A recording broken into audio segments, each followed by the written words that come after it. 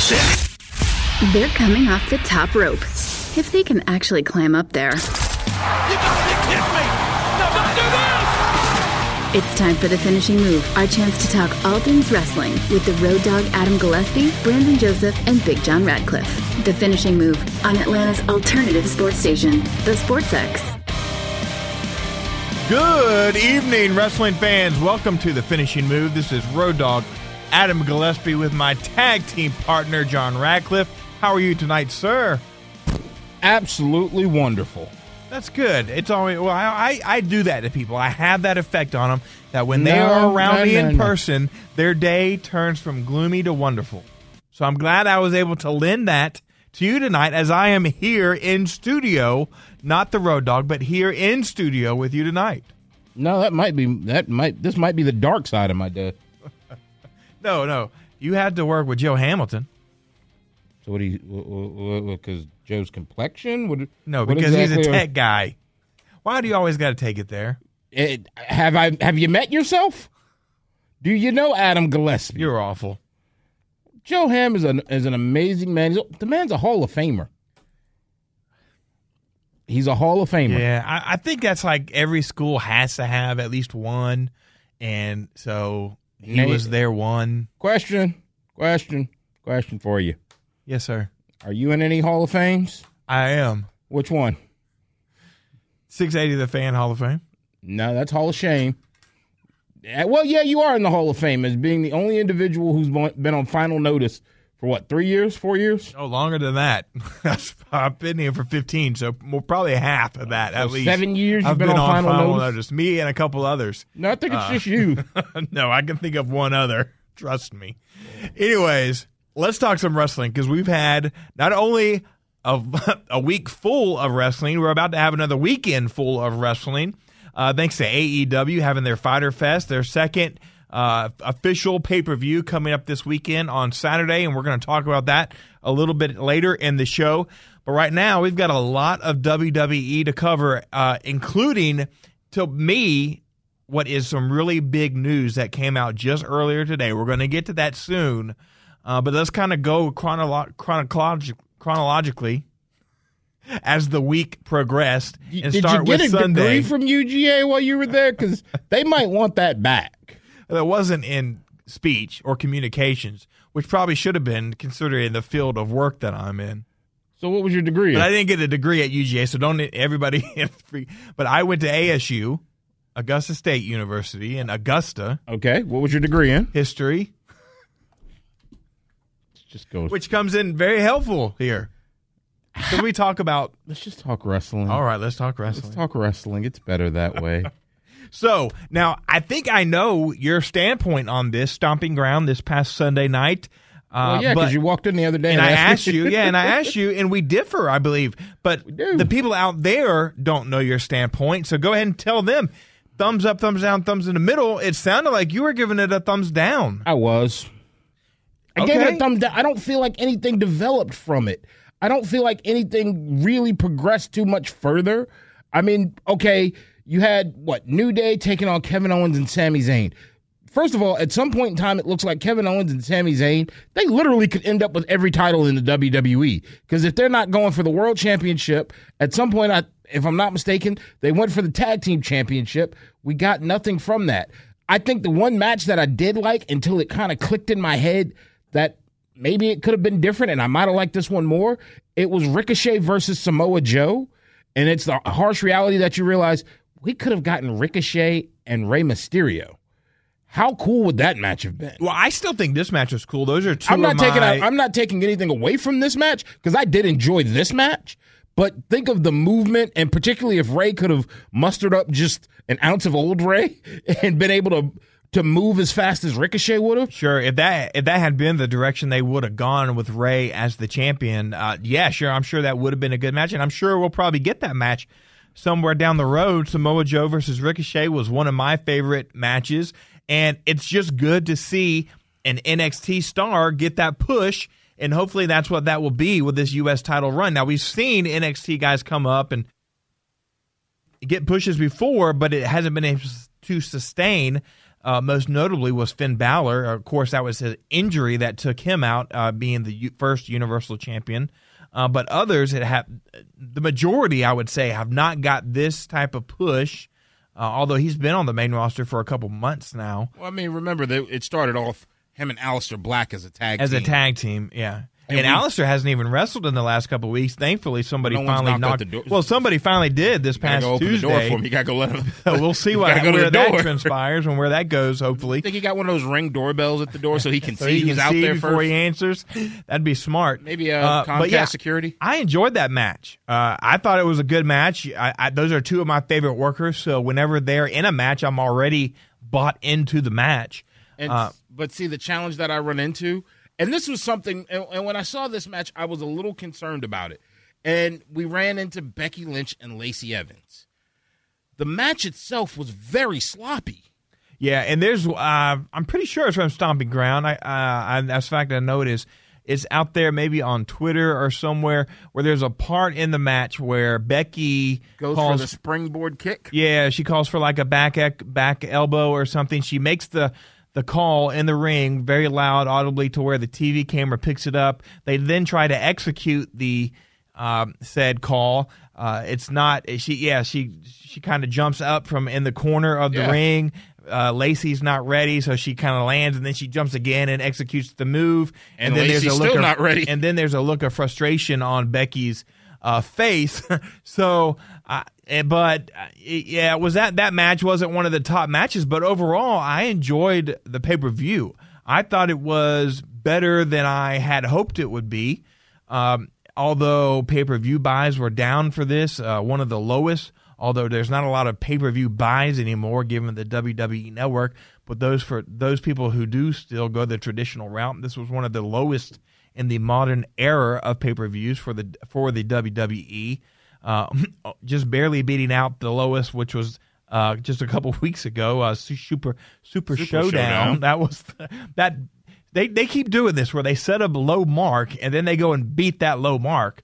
So they did that again and even the crowd. I thought the crowd they were very camera aware when they shot that crowd, because there were on Twitter.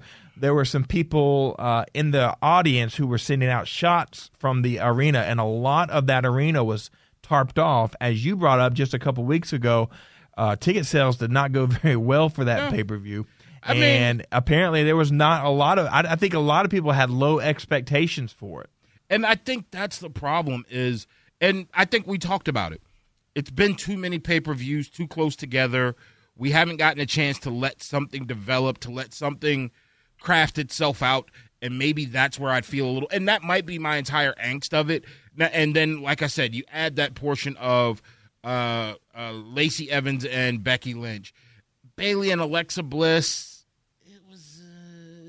I expected more from Alexa Bliss. I get it. She has to kind of get going a little bit more. It didn't exactly deliver on what I thought what I was expecting.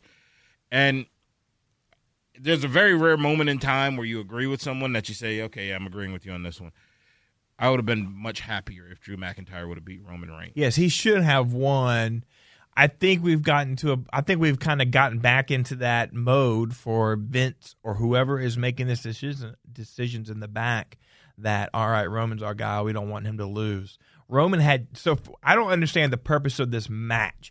Roman just beat him. I say just. It's been a couple months now, but he just beat him at WrestleMania in a regular, non-stipulation type match. So now they're repeating that match. Usually the other guy would go over, and maybe you'd go to see who could get the best 2 out of 3.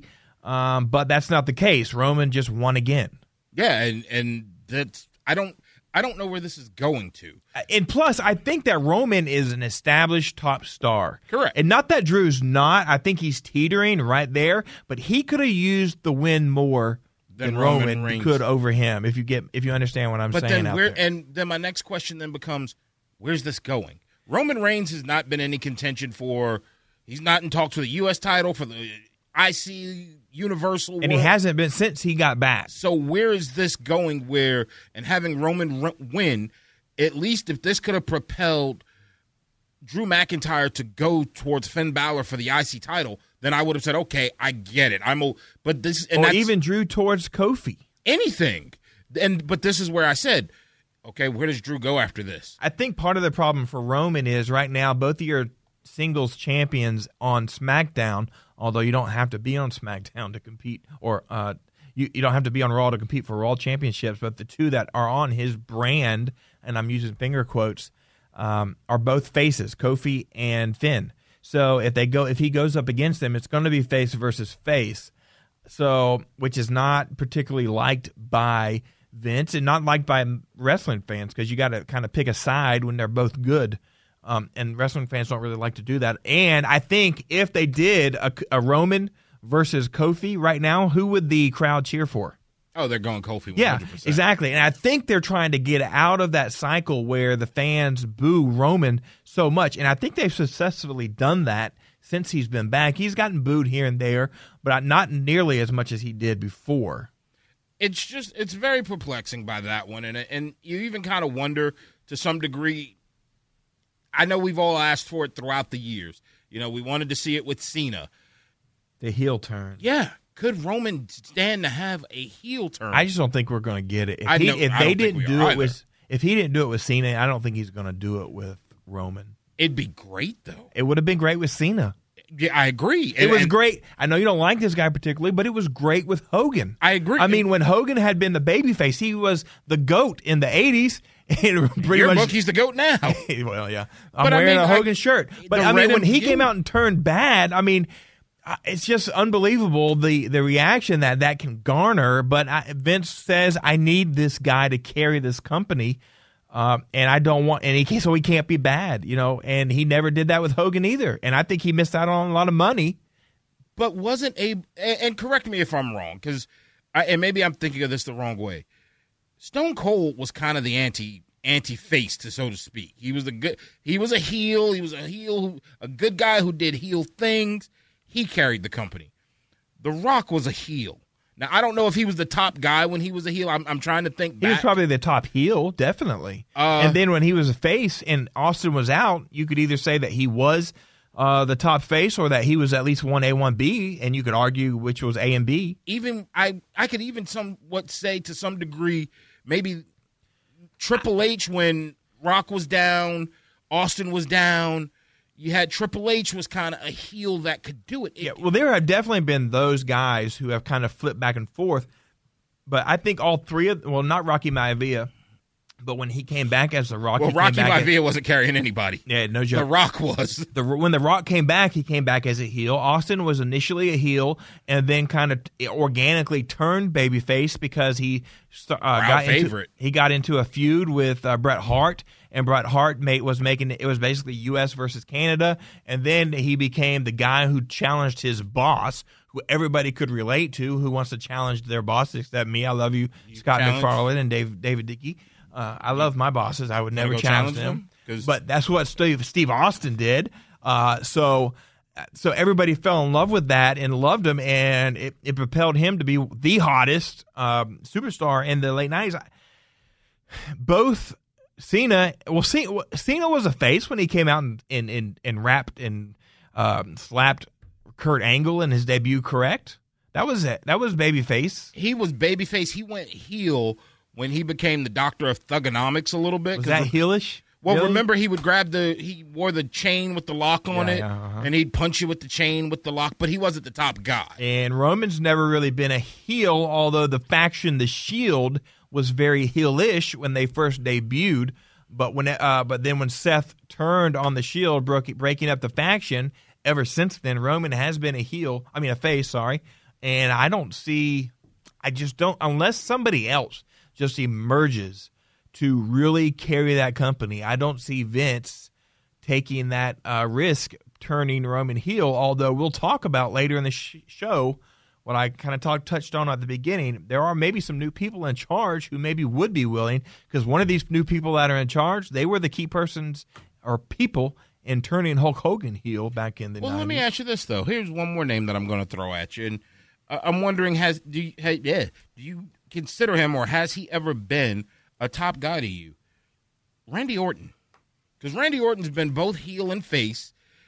He's been kind of like Stone Cold to me. He's kind of been the good guy who was bad or bad guy who was good that you liked. Who did heelish, a good guy who kind of did heelish tendencies. Yeah. He's that now. He kind of sneaks up behind you and gives you the RKO. Hit you. I mean, Seth Rollins was been going around hitting people with chairs for no reason in some cases the last few weeks leading up to Stomping Ground. Hey, Seth Rollins, I got a guy named Adam Gillespie. If you want to swing by. I've told you that I would let you hit me with a chair in my back. Whoa, hold on. Let me in the Atlanta Sports X cave on video, but you've never taken me up. I've taken chair shots before, trash can shots, and I've gone through a table. Does it have to be a steel chair?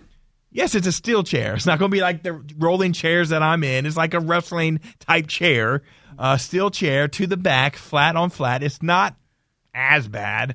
It doesn't feel good. Where can we book it? Like when I've told you we can do it in the fan cave. Okay, so today is so you got to talk to Caitlin and get that video in there. We need to get this booked. I get to hit you with a chair. But let me ask you a reason why I think Stomping Ground may have soured in your mind a little bit, and it's kind of along the lines of the fact that. To me, sometimes the ending to a pay-per-view can kind of tarnish the whole pay-per-view. I've said that before many a times. I think I said Fair that. Point. I said that about Super Showdown with the way Undertaker and Goldberg ended. That really tarnished the whole pay-per-view. Unless tarnished a legacy, brother. Yeah, no joke for both of them. But we'll talk about one of them coming up in a moment. Sometimes there can be a stipulation or an event at a pay-per-view. And if that, maybe you build it up in your head.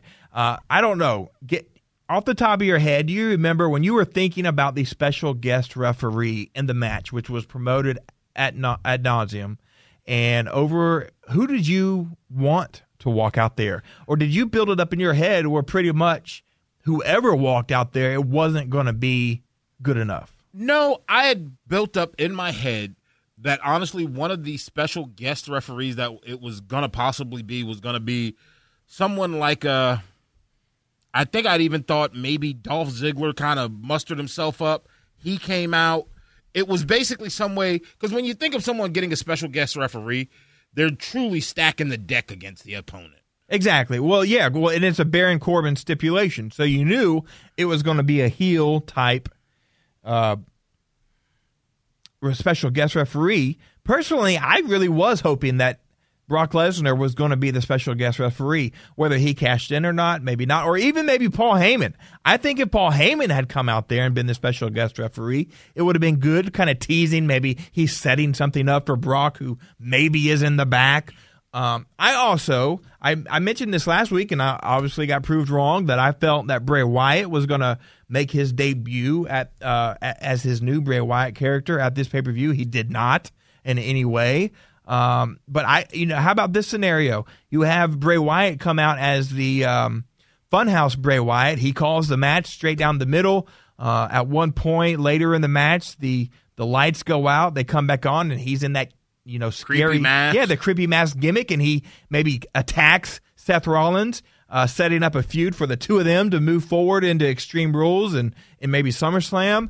But Lacey Evans was a letdown to me. Well, first of all, kudos to you for using logic. Obviously, the WWE could call you to use some logic in some of this, because you're right. It would have been much better with that. To see Lacey Evans come out, and I've said this before on this show, Lacey Evans has gotten such a push that I don't know why she has it. And to do this, it was definitely a scenario of, and you could probably guess just from me, of why? What has she done to deserve all of this hype? The reason she was a guest referee is because they were clearly setting up the next pay-per-view match where we're going to have the mixed match tag challenge, winner take all, and that to me is a clear signal that there are too many pay-per-views. When you're using one pay-per-view to set up a match for the next pay-per-view, you've got too many pay-per-views. Pay-per-views used to be ending spots for storylines. Or maybe you would start a storyline at the end of another ending, but I'm not a fan of this. I think there's too much TV. I mean, think about it. This past week, if you count, 4 hours for Stomping Ground or 5 hours, and then 3 hours of Raw and 2 hours of SmackDown, so almost 10 hours. And then if you do an hour of NXT on Wednesday, WWE has a lot of TV time they've got to come up with content for. And I think that's what we've gotten so far away from just, and I'm going to age myself here, but remember where even the lower card wrestlers had a story that kind of tied them together.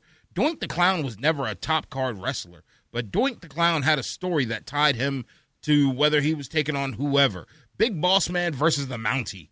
They were never a main event, but they had a story that connected and intertwined them together for that period of time. The lower card wrestlers have no storyline. They're just having arbitrary matches, and then all of a sudden, out of the blue, here you go. Here's something that you piece together. Oh, by the way, keep in mind, we also did have another title match that 205 Live, which at this point in time, it's kind of, why does that even still exist? Yeah, good question. But, hey, they had a top guy in WWE go to bat for them, and we'll talk about that in a little bit on Twitter. Let me get to one good part. Another good part. I enjoyed the pay-per-view. I don't remember if I said that as a whole. There definitely were some parts of it that were disappointing, like Lacey Evans. But I enjoyed the Kofi Kingston, Dolph Ziggler cage match. Another match that I did enjoy was Heavy Machinery versus Daniel Bryan and Rowan. I enjoy Heavy Machinery. I think they're fun out there. They are. I know they've been compared to the Bushwhackers as of late, and they do kind of have that vibe where it seems like they're just out there having fun and having a good time. Hopefully, I think they got over in this match, although they did not win the titles, and showed that they can work a match. Yeah, no, I agree with that. I like Heavy Machinery. I like the fun that they have. I like their jolliness. The Caterpillar. Yeah. Say that word again. Say that word one more time for me. It's okay. We record that one. Caterpillar. Now say it in succession. Caterpillar. There you go. Good job, the Caterpillar. But I do like Heavy Machinery. Honestly, I feel like Daniel Bryan and Rowan have gone stale. They need something else. Well, Rowan's just boring. I don't think he's boring no matter where he is, whether it's the Wyatt family, the Thunder Brothers, or whatever they were when he had the big axes, or the Basham Brothers. The Basham Brothers, yeah, the big hammers. That's it. Bludgeon Brothers. Basham Brothers. He's just boring. He's about as interesting as a piece of cardboard, and it doesn't give Daniel Bryan much to work with. Now, he's a big, powerful guy, and he can do big, powerful moves, but otherwise, he's just really boring. Now, kudos to Daniel Bryan, though, for adding that little bit extra. I loved when he did the Ric Flair fall. I don't know the members' names. The members' names of Heavy Machinery, but when he got the splash. Otis, and I don't know the other guy. And he walked out from there and did the fall. I'm like, kudos to you, Daniel Bryan, for just adding something that small to your repertoire. I applaud it. If you let your beard grow out, you look a little bit more like Eric Rowan. It's not red. You let it, reddish. You let it grow, and you drop about 25 pounds. You and him, we might stop calling you Horace Hogan. When we return, we will talk Raw and SmackDown in a new rule that I believe helped both shows this week. You're listening to The Finishing Move on Atlanta Sports X, 1230 AM and 106.3 FM. We are Atlanta's alternative sports station. The Sports X is here, and we're not your daddy sports talk. Kick off the day at 6 a.m. with Golick and Wingo, bringing you the biggest national stories and the best guests in the country. Then at 9 a.m., we go big with the local coverage as Home Team and Hamilton take the wheel. Home Team Brandon League and Joe Hamilton are all over the Atlanta scene until noon. Then we head over to the cheap seats as the local talk keeps rolling with Tug Cowart and Georgia football superstar Hudson Mason. And the opinion stays strong from 3 p.m. to 6 as our man Mark Zeno laces into just about everyone on A to Z. Then we close out the day with the best college football in the Southeast as we hold court with the king himself, Chuck Oliver, from 7 to 9 p.m. Like we said, this is not your daddy's sports station. This is Atlanta's alternative sports station, 1230 and 106.3 FM. The Sports X. Tired of paying outrageous prices for Viagra? Well, we have great news. Now you can finally get Viagra at huge discounts. Generic Sildenafil allows you to save up to $650 on Viagra. Why pay name brand prices of $15 per pill or more when you can get the same results for less than $3 a pill? Call today and get 50 generic Sildenafil pills for only $99. This can cost as much as $750 at your local pharmacy. You can't afford not to call us. If you want Viagra at the lowest prices. Never pay $15 a pill for the name brand again. Get generic sildenafil for less than $3 a pill. Call 800-374-7672 today and save up to $650 and get 50 pills for just $99. Generic sildenafil is fast, easy, and affordable. Operators are waiting to take your call now. Call 800-374-7672. That's 800-374-7672. Again, 800-374-7672. Celebrate America's birthday with America's pastime this 4th of July at SunTrust Park when the Phillies and Marlins come to town July 2nd through the 7th. The entire week is full of fun promotions, including an all-star poster giveaway July 2nd, a Walter Banks bobblehead giveaway on July 3rd, the #1 fireworks show in the Southeast on July 4th and 5th, and a free post-game concert featuring AWOL Nation and Cold War Kids on Saturday the 6th, presented by Xfinity. For more information on the 4th of July week at SunTrust Park, head to Braves.com/summer. Atlanta Braves baseball. Shop on. The Finishing Move on Atlanta's alternative sports station, The Sports X.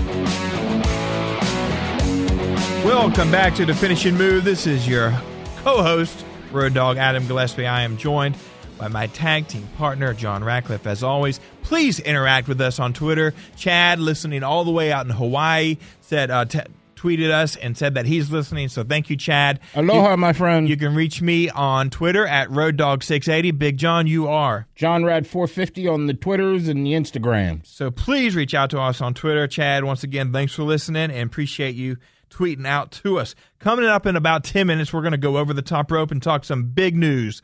At least in my opinion, some big news. Breaking earlier today, some superstar contract updates in the return of a legend, WWE legend, to TV. Hulk So Hogan? first off, no, unfortunately not. But let's talk a little bit about Raw and SmackDown. I think Stomping Ground was good, and I think that benefited both Raw and SmackDown. Both of those had ratings go up over the Monday and Tuesday nights. Raw was up about 1.8%, got to 2.75 million viewers. Unfortunately, they did snap a 4-week streak of being the #1 show on the cable top 150, 18 to 49 males, which is their demo. They got beat by FIFA. I don't even know what that is. Soccer. I know. I guess everybody was watching Alex Morgan kick in her 12th goal and rub it in the Thailand people's face.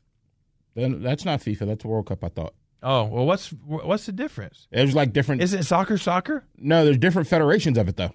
It's like the WWE and NXT. There's different ones out there that they all intermingle with each other. So we learned something tonight. And now you know. And now you know. The more you know. And Love and Hip Hop. So they came in third. SmackDown came in #1 in that same category. Now remember, when I'm saying they're coming in #1 on cable top 150, that's the top 150 cable channels. So that takes out ABC, NBC, Fox, CW, CBS, those channels. That does not include those. No, TNT's cable. Is it now, really? Yeah. So they'll go head-to-head with AEW when that comes around in October. So it takes out all those and all those network programmings, those that draw like 7 million viewers at night. So both of these shows were up, and I think that was because Stomping Ground piqued curiosity to see what was going to happen. You would argue that because you did not like Stomping Ground. Yeah, I don't feel like Stomping Ground had any setup for anything that was there. I think everyone is, at this point in time, at least for me, and this is strictly for me, I'm at a point of, number one, when is it going to correct itself? Because at some point in time, it has to be corrected.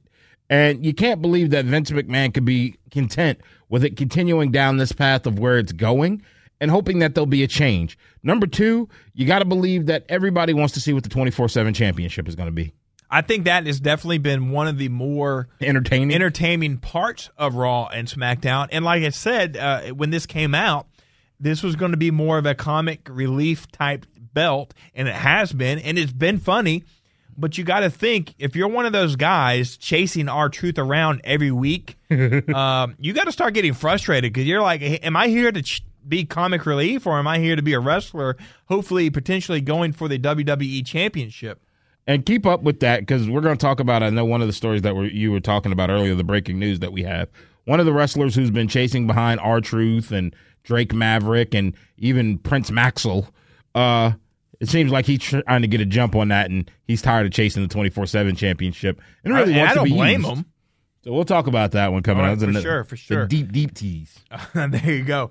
But let me talk about this rule that got put into place. And this was not just this week. It happened, I believe, either the week before or the 2 weeks ago. But I think it has really started to pay off.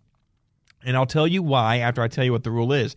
Reportedly, according to Dave Meltzer of the Wrestling Observer, Vince McMahon came out and said no more wrestling during commercial breaks. And there has not been ever since that edict was passed down. And I think this past Monday, it really helped out, and Tuesday. Because, first off, this helps either shorten matches to where they're not carrying over. And I know some of them are, so we'll get to that in a moment, that side effect. It really helps make matches shorter, more tight, and make moves mean more because you got to get them in before you get to a commercial break because you got to have a certain amount of commercial breaks every half hour, every hour, every 3 hours in Raw's case. Now, because of that rule, we've been getting a lot of 2 out of 3 falls matches, and there hasn't been wrestling in the break because if you notice, and you can even go back and watch if you don't believe me. But say the first fall, like when usually at a pay-per-view where there are no commercial breaks, if there's a 2 out of 3 falls match, a lot of times as soon as that first fall happens, there will be another. The match continues. There's no stopping it. But on Raw, they stop it, reset, and then go to commercial, and then come back and then restart the match. And there's been probably, I think on Raw there was 3 out of 3 falls matches. I think there was 1 on SmackDown, and the last couple of weeks there's been a couple on each show, at least on Raw with the 3 hours to fill. Yeah, I mean, I like the fact of that. I like where it's going with that. I think it adds for the continuity of it. I think they got to be a little more creative, though. I think also what you're going to start to see is, and I could be wrong in this, because remember when we attended WWE, we went to SmackDown, right, or was it Raw? We went to SmackDown, and SmackDown's coming back. We haven't even talked about that, I don't believe. Well, you haven't been here. I was with you last week. I was just cooking at the same time. You were on a grill, cooking. You were out playing golf, gallivanting, as they would say. I wasn't playing golf, but we need to talk about that. We'll do that in Over the Top. But I think what you're going to see is, remember what we got to see kind of like I don't want to say the behind the scenes, but I think that's the thing that I do worry about is, we got to see the running of Samoa Joe. You're going to have to squeeze that in to make sure that's quick to the point, back in, back out before your commercial break. And I'm intrigued to see how that's going to play out long term because that's always been a part of it, even going back to old school Raw where you had a match that JR would bring you back. You did the split screen to kind of fill in some of the high points, and then you kept moving. How many 2 out of 3 falls, or even in the case of like on Raw where, first you have Kofi take on Sami Zayn, you break, Kofi takes on Kevin Owens. You break again. Kofi takes on who's next? Yeah, exactly. And it wasn't it. I guess it was Raw. I thought it was SmackDown. Maybe it was Raw, where the New Day ended up joining forces in an 8-man tag team match. Correct. That was SmackDown at the very beginning. Heavy Machinery, the New Day versus Daniel Bryan, Rowan, Owens, and Zayn in the Revival. Yes, was that part of that match? And yeah, so they're going to have to start getting really creative because the 2 out of 3 falls is going to get old really fast if it's not already, which it is kind of to me. But I think this is good moving forward. Like I said, it's going to tighten up matches.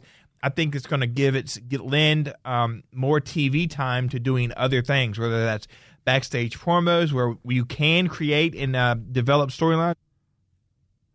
If you just start giving other wrestlers more face time, which has been kind of the downfall of this no more brand split. And did you notice?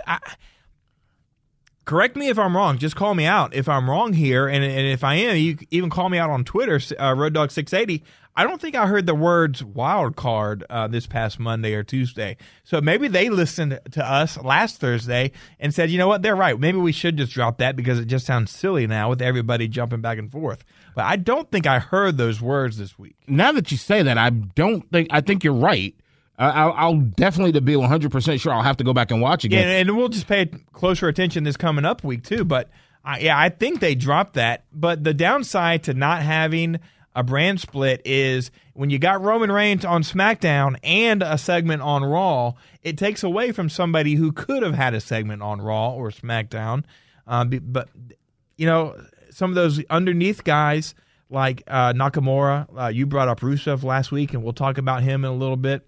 EC3. EC3? Is that your 24/7 guy? Yeah. I mean, it's one of those things I spoke about this earlier, where if I'm looking at this, and I love the New Day. I've made no qualms about that. I'm a fan of the New Day. I'm a fan of Kevin Owens. But if I'm Nakamura, if I'm EC3, if I'm Rusev, Finn Balor didn't defend his title at Stomping Ground. If I'm one of those guys, it's kind of like, hey, you know what? Let me get in here and let's work some stories. Let's work some angles where basically it's this ongoing continuity of stories that truthfully, I won't even say continuity, it shifts. So it's a raw set of stories with the one group. That exact same group is working a second story on a different show. It's a little confusing at times. Yeah, I agree. It's a lot going on when you got the SmackDown champion on Raw and bouncing back and forth and even defending something called the SmackDown Championship on Raw, and vice versa. Although I don't think Seth Rollins has been on SmackDown. Maybe once when they first started doing the wild cards. When they first started, because remember, it was Kofi and Seth were both on Raw because Brock came out and then Brock found out, wait, I got a year? Yeah. So, so he hasn't really been bouncing back and forth like the others, and I don't even think Becky has either, at least not since she dropped the SmackDown. Do you feel like, to me, Becky needs another big moment? I feel like maybe I'm wrong. Who on the Raw roster would she get a big moment against? I don't know. Yeah, I don't either. Not with Ronda Rousey currently out of action. She peaked. The biggest star on Raw, and I'm not being biased because I really like her, but Alexa Bliss is the biggest on Raw. I mean, and if they did Charlotte again, you've already complained about too much Charlotte. What happened but did Asuka never got her rematch? Did she? Well, we don't do automatic rematches anymore. But I mean, Asuka, she was supposed to be the big thing, and that would have been against Charlotte because she lost it to Charlotte. Correct, and that was kind of now she's in a tag team, and that tag team is hardly ever seen. Naomi, Natalya. There's no name on Raw in the women's division that reaches out and grabs me. Now, I do enjoy Alexa Bliss. I think she's probably the top heel on Raw. Becky is obviously the top woman probably on the whole division, Raw or SmackDown, with Charlotte Flair being absent. Where's the Riot Squad? I'm trying to think of, because the first question that you brought up, Liv has been missing for a while. I can't remember where. The first question, the first statement you made was Alexa Bliss is the top heel. Who are the heels on the women division? Well, Lacey Evans. 2. Charlotte has mostly been a heel, I think. 3. I guess you have to say the Iconics. Mandy and Sonya Deville. Okay. Yeah, definitely the Iconics. So it's a longer list because now the flip side of that coin: Asuka, Naomi, Becky Lynch, Natalya, Ember Moon. I can run to what's the hugger's name? Bailey. Bailey. I don't know what Nikki Cross is at this very moment. She seems to be flip-flopping more than superstars are between Raw and SmackDown. So I don't know. It's a division that once seemed like it was going to be the thing that had its ducks in a row, and it seems like it's slowly starting to sprinkle itself apart again. Yeah, I think they tried to push it too soon. Even when they've done these like women's Royal Rumbles at the Royal Rumble or Evolution, the women's only pay-per-view, they've had to dig into the chest of old divas, old women wrestlers. But I'm bummed. See what you did there. Did not mean to do that. But they've really had to go into the past to get people to even fill out the rosters for these Royal Rumbles or these women's pay-per-views.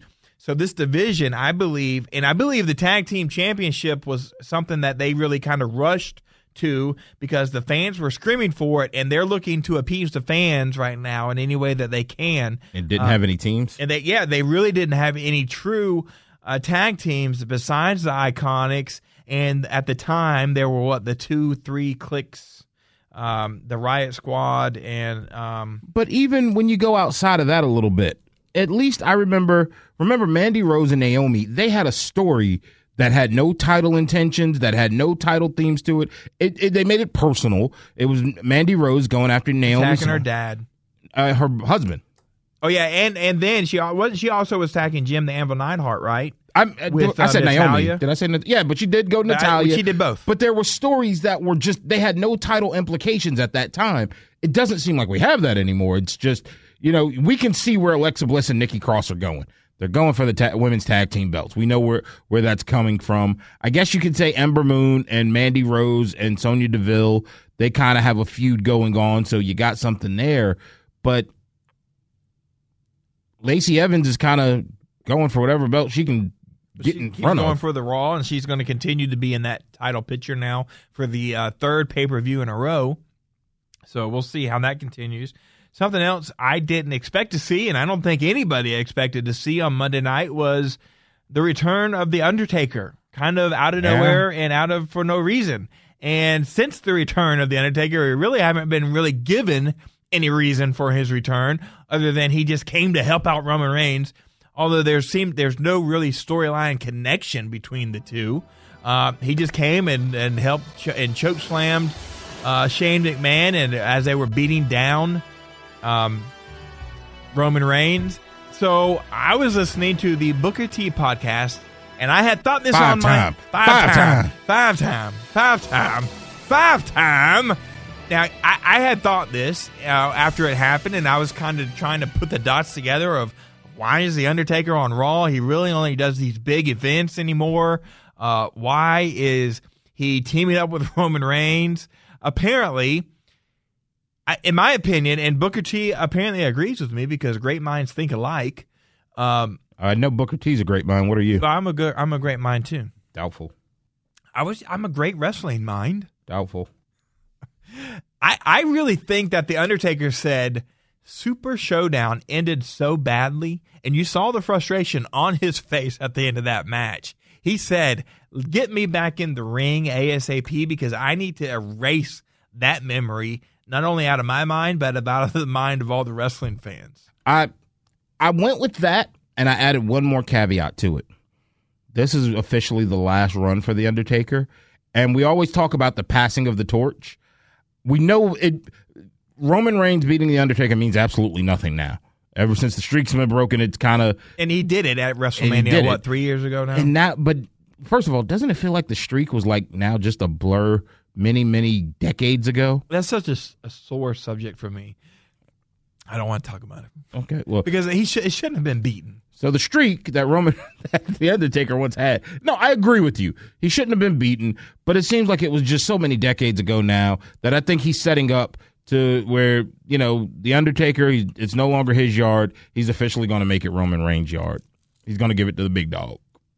Yeah, so apparently backstage, Dave Meltzer, again from the Wrestling Observer, has reported that because he wants to get back in the ring so fast to kind of maybe erase that, he has said, here's a list of superstars that I want to work with because maybe this is my last run. Yeah, maybe I do want to pass the torch to some of these guys. And apparently on that list, one of the names at least he believes is Drew McIntyre. So he's going to have this tag match with Drew McIntyre at Extreme Rules next month, and then it's going to spin off into a one-on-one match at SummerSlam between the two, Undertaker and Drew McIntyre. Yeah, so we'll see where that goes. I hear you saying, oh boy, and I 100% agree that The Undertaker is not the Undertaker of during that streak that we just alluded to. His WrestleMania streak, the undefeated streak that he once held? That's been that he lost to Brock Lesnar? But when I look back at that match with Goldberg, and that's why you're saying, oh boy, for the most part. I understand you probably not a fan of him wrestling that much at all.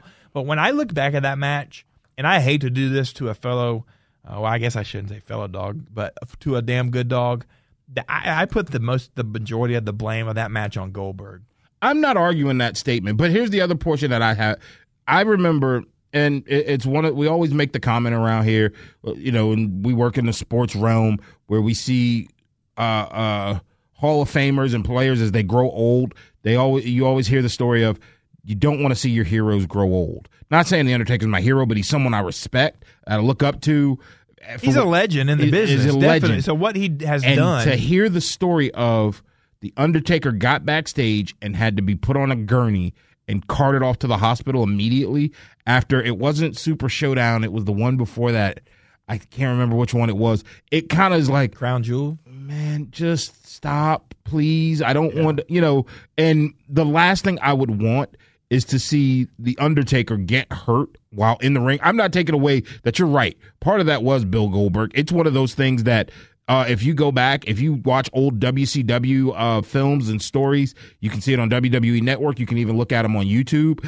There's a lot of guys, Scott Hall, Kevin Nash, they all talked about how wild and almost reckless Goldberg was in terms of a wrestler. He ended Bret Hart's career. Yeah, he knocked Bret Hart out. They talked about how wild and reckless he was, and you saw that this match, and then to just look at it now, it's just kind of, I don't want to see The Undertaker get hurt in the ring physically, because I know, we get it, we're both grown here. I know that Mark Gallows is the man, The Undertaker is a character, but at the same time, that character's been a darn good character for many decades. Maybe 2 to 3, right? I mean, he debuted in late 80s or early 90s. So that's even if it's the 90s, it's 3 decades now. So I mean, that's amazing, and we're right at 2020. So he could wrestle in 4 decades. Let's pull it up. Hold on, I got to know the answer to this because we got to pull. I know we'll get to that. Remind me, we'll get that after the break. But because I want to get to this over the top real quick because there's some big news that came out today. Eric Bischoff is returning to the WWE and the world of wrestling. Paul Heyman is also returning in the same type of role that Eric is going to be a part of. Obviously, Paul Heyman has been a part of wrestling, continued to be as the mouthpiece for Brock Lesnar, but they are going to be executive directors for the Raw and SmackDown brands.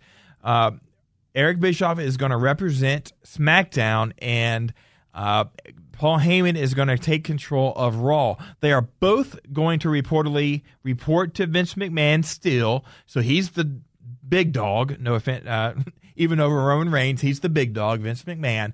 But apparently, these two guys are going to have the majority of the control. It was even compared to in one article that they will run their brands almost to the level that Triple H runs NXT. I think this was needed, and part of the reason that I know this was needed, they have to prepare for USA and Fox. And obviously, Eric Bischoff has experience dealing with TV companies, TV stations, whatever you want to call it. He did it with TNT back in the he did it with TBS. TBS. He did it with Spike TV when he was with TNA, although I don't think he was in. There's a lot of T's going on there. There are. So he has that relationship. He knows how to work those channels. So I think he'll be good going to the new format over there on Fox this October for SmackDown.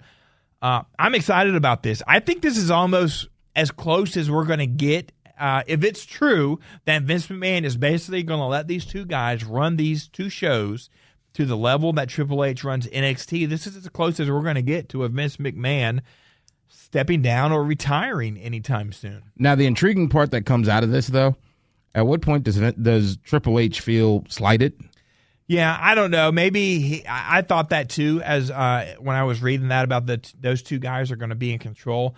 Look, he's set. He knows his time is coming. He's probably not going to just be the guy in charge of Raw. He's going to be the Vince McMahon that the guy in charge of Raw and the guy in charge of SmackDown report to. So I think he knows that seat is eventually going to be his, assuming, I guess, maybe Shane doesn't want it. But so I think he's going to be okay with this for now. And he still has NXT, and he's doing wildly successful stuff with that down there with them. But let me ask you this. Shoot. These two guys are now supposedly helming, and this apparently will take effect as soon as this coming up Raw and SmackDown.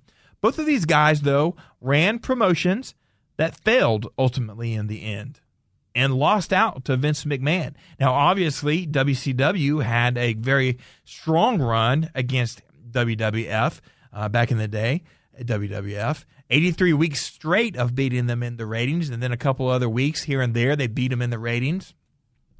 But ultimately they failed, and both of their companies went under with them at the helm. So should you put these two guys back in these type of roles? And his role in Bischoff, as much I do like Bischoff, I thought he did a great job at WCW. Obviously it did fail though.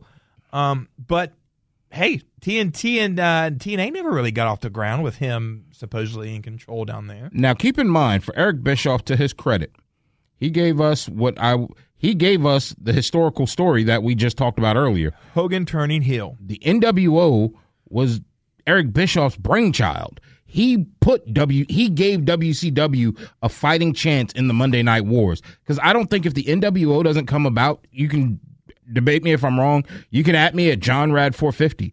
If Eric Bischoff doesn't come up with the NWO, WCW does not make it as long as it did because Ric Flair wasn't going to carry it. Sting wasn't going to do it. Luger wasn't going to do it. Okay, just quick side note. So you just said those two guys weren't going to carry it. Who carried it? Wait, say that again? Who did carry it? WCW? Uh-huh. The NWO. Which was Hulk Hogan, which is why Hulk Hogan is the GOAT and not Ric Flair. But I'm that's sorry. from a few weeks ago, but go ahead. Okay, let's cut you off. The NWO also consisted of Scott Hall and Kevin Nash. They were the founding fathers of it. They started that portion of it, and that's what gave them the fighting chance to that when the black and white came about, that's what gave them the fighting chance to go with it. So it is one of those scenarios that I think if Bischoff can have the freedom like he had at WCW and create it, because keep in mind, WCW didn't run into a problem till they brought Vince Russo over. And Vince Russo was the one who put, who was the actor?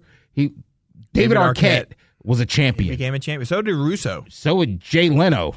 So did, and he did some things that were wise, that were creative. Diamond Dallas Page with Karl Malone.